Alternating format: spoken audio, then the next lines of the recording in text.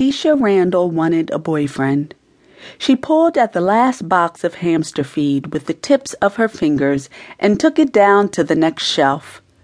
She didn't want a husband just yet, and not necessarily even a lover. The last trip down that road had led absolutely nowhere. Well, not really.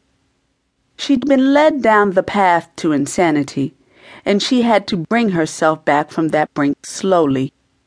She'd jumped too far, too fast, and she should have been watching the signs around her.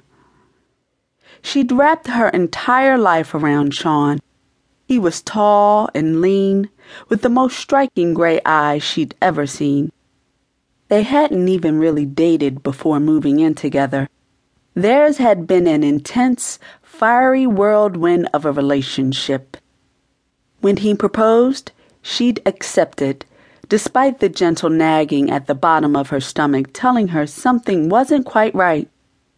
He'd seemed prompted to rush into marriage with her, and often remarked that she was just what his mother was always after him to bring home to start giving her grandchildren. Finding Sean in bed with his cousin was a huge shock for Tisha.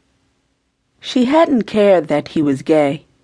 Deep down, she'd known he really wasn't into her the way he should have been as her fiancé. Anyway, it was just the principle. He'd had Justin spend the night at their place several times, and the knowledge that he could come from someone else's bed straight to hers made her sick to her stomach. She added another box of feed to the shelf. She needed a slow-burning relationship this time, one that would grow at a pace she was more comfortable with. Someone with nice big hands to hold me as we watched the sunset.